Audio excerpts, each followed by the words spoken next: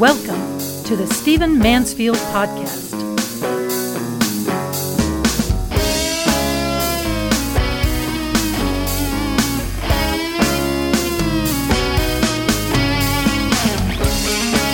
Well, welcome to the Stephen Mansfield Podcast. Great to have you with me. I want to dive right in on this podcast and talk about a politician that I think has done some things, has won in a way that is a model certainly for the GOP and maybe for our broader politics in America. This past weekend in Tennessee, perhaps you've heard that Bill Lee, a man named Bill Lee, has become the 50th governor of the state of Tennessee. Now, he's a good man, and he's going to do a good job as governor, but I want to talk about how he got into office because it was not very likely he was going to during a couple of his races. I should say quickly right off the bat that I do not have any connection to Bill Lee's campaign or politics. I have not consulted with, served in his campaigns. He and I are distant friends. I don't mean that as a negative. I think I've shaken hands with him one time at a public event. We know of each other, and that's about as far as it goes. By all accounts, he's a good guy. I've known of him. He runs a large company in the state of Tennessee, so it's kind of hard not to know his name. But what follows here is not any kind of paid political advertising at all. It's simply a commentary.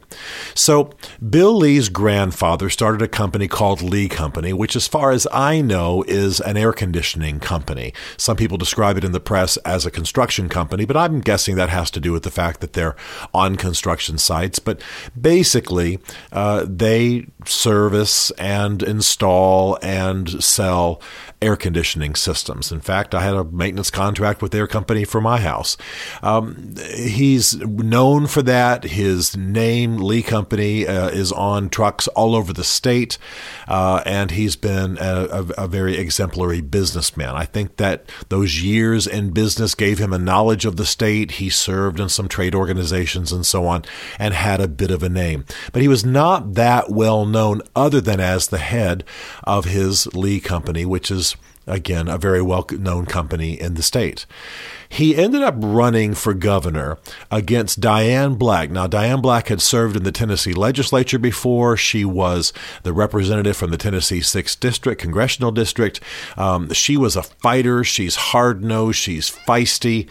And she was running for governor. And so was a man named Boyd. And Boyd was a man who had some experience in Tennessee government. He had worked under Governor Haslam, both in education and in economic development. In fact, he headed the economic development department for Tennessee government. And so he was fairly well known. What's interesting about this race is that Bill Lee, by all accounts, and again, I only know this secondhand, but Bill Lee is a good Christian man. And he's a man of character, and he's a man of principle. And the reason that this is important, I'm certainly not saying the other two aren't Christians. I'm not making those religious distinctions.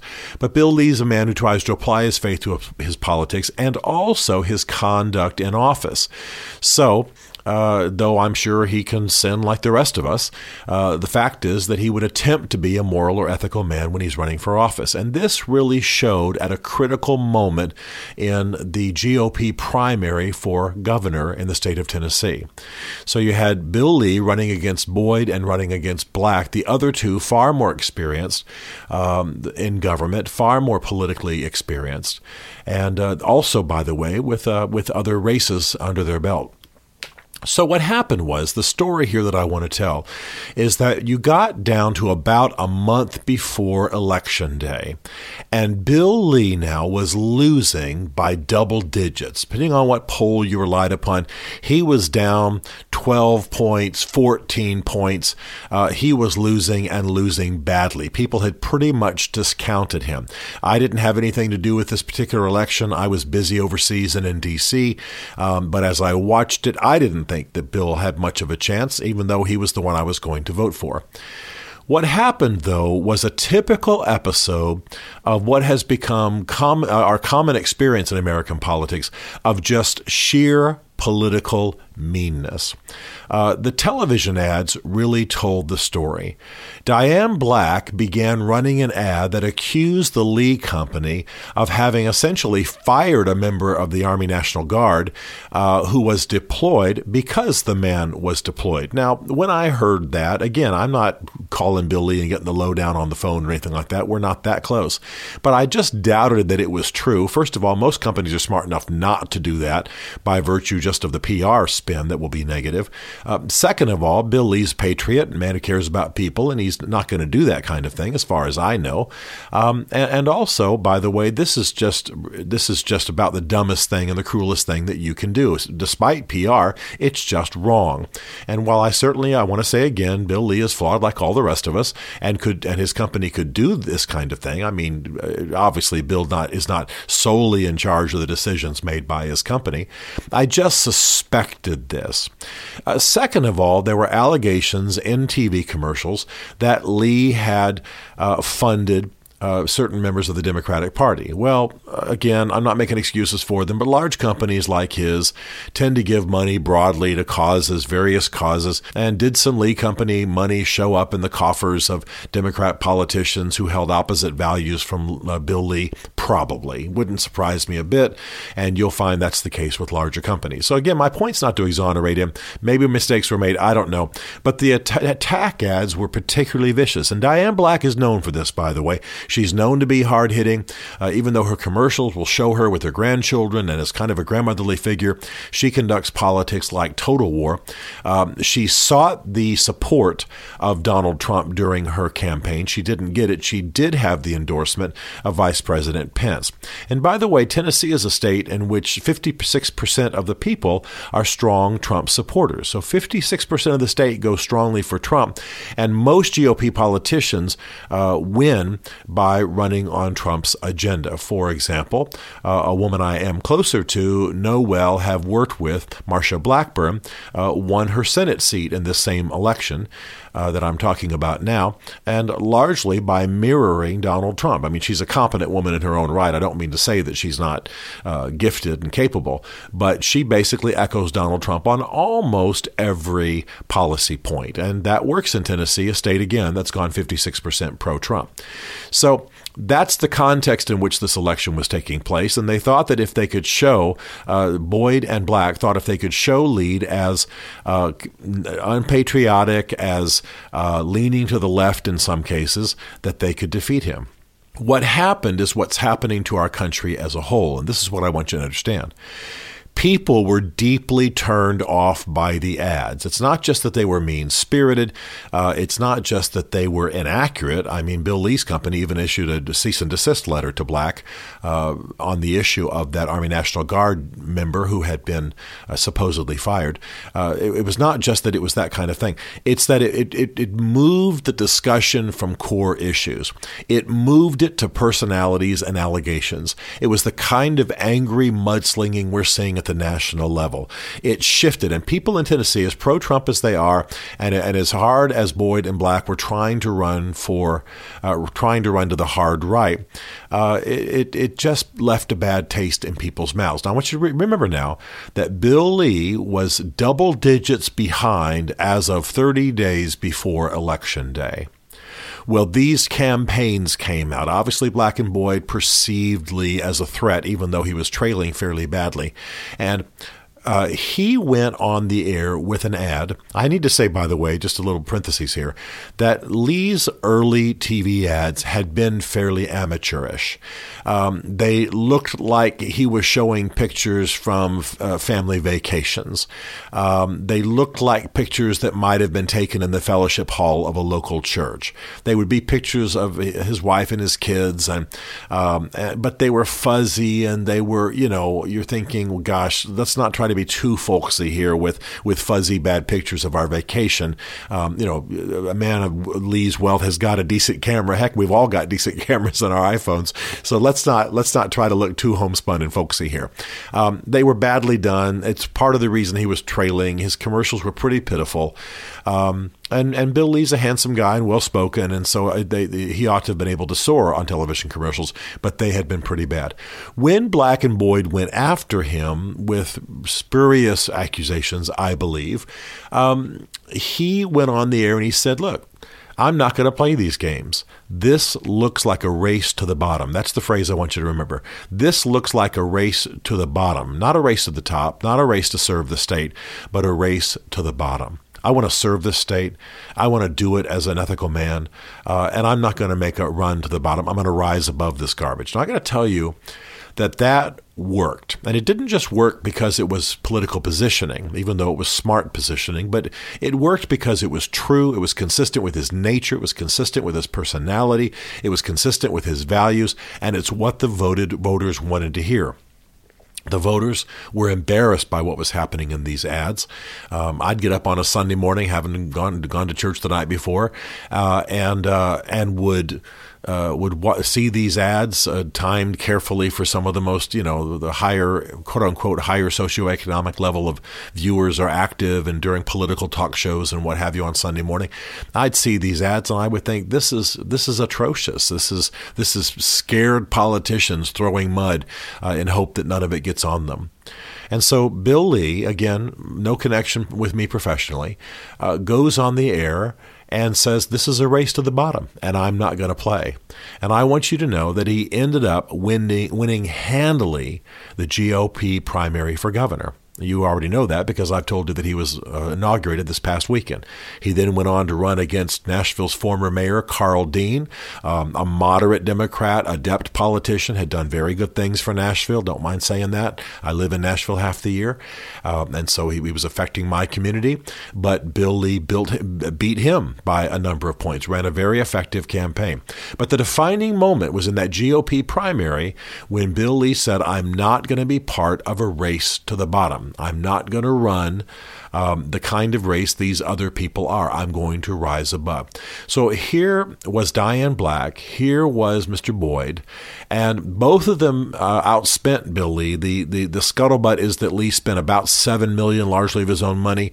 Boyd spent about $14. Diane Black spent about $21 million and had the endorsement of the Vice President of the United States and at least wrapped herself in a Make America Great Again Trumpian kind of cloak. But she lost and lost badly. Boyd lost badly. Bill Lee won and then won again in the general and did so largely because of that defining moment where he had said, I'm not going to play. I'm not going to race to the bottom. I want to serve the state. I want to do good things. And I am going to run a campaign that is consistent with my values. Now, it might sound like I'm touting Bill Lee, and obviously I'm setting him up as an example. But the only reason that I'm doing that is that I want to tell you that, particularly with the shutdown, the government shutdown that's active in the U.S. right now as I record this, and with the weariness over overheated politics and the lying and the mudslinging, people are hungry, not just because of their exhaustion. I believe they've always been hungry for a statesman who won't dance at the bottom of the pile, who won't make a race to the bottom, who won't be a bottom feeder. And I'm convinced that even though that kind of politic tends to prevail in our national life, it's not what people want. People are hoping for more. They're hoping for leadership. They're hoping for nobility. They're hoping for character. They're hoping for an elevated vision. They're hoping for a Churchillian kind of candidate, a Churchillian kind of leadership, visionary, broad, sunlit uplands, our finest hour, etc. They want that kind of vision. And what politicians don't seem to understand is that when they just fight, they look like little children. They forget about their followers. They forget about inspiring. They forget about drawing people out and summoning their best. And that's what people want from their leadership. People want leadership to make them better than they are without that leadership, make the nation better and make themselves better. Now, Bill Lee is a little inexperienced politically. I'm sure he's going to make mistakes. But I'll tell you what, we've just had a tremendous governor. His whose name was Bill Haslam, and I think Bill Lee's going to follow in his steps and perhaps even do even greater things on some important fronts like education and what have you, and health care. I think he's going to be a good, solid, moderate Republican, conservative on social issues, and I think he's going to lead the state well. But the defining moment in my mind will always be when people who were better financed and more experienced than he was feared him, began slinging mud, and he said, I'm not going to race to the bottom. I'm going to rise above. I'm going to serve this state. I'm doing what I'm doing for a higher cause. I think Bill Lee won because he was showing himself to be consistent with his faith, by the way, his Christian faith, which he spoke openly about. In fact, he even traveled with his former pastor, and he had a worship service as part of his inauguration and so on. He's put his faith forefront without, as far as I know, being hokey about it, which is what a lot of people do. If you're insincere about faith, but you tout faith as part of your campaign, you often end up doing rather stupid things. You misquote scripture, you mix things up, you put together events that don't fly. People sense that they're not authentic. But Bill Lee's been a deeply Christian man for a lot of years.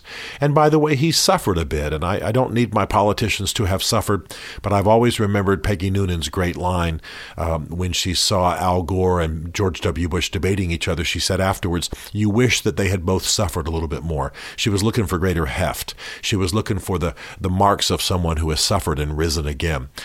Bill Lee lost his first wife in a horse riding accident years ago. Tragedy, obviously terrible. He's written a book about that. People knew that story, so they knew there was a little bit of heft. They knew there was the depth in a man's soul that comes from suffering, and so I think they could feel that, especially as he was so open about his faith, his hardships, and his vision for the state.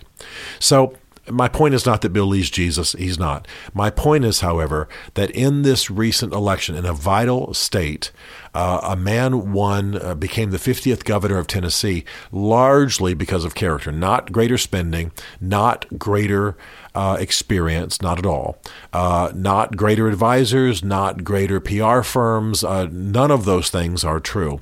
But I think because he resonated with the state, yes, it's in the South, and yes, it's Tennessee, but he resonated with the voters, with his faith, with his character, with his willingness to rise above. And this is what's going to be essential for anybody who's going to lead in the future.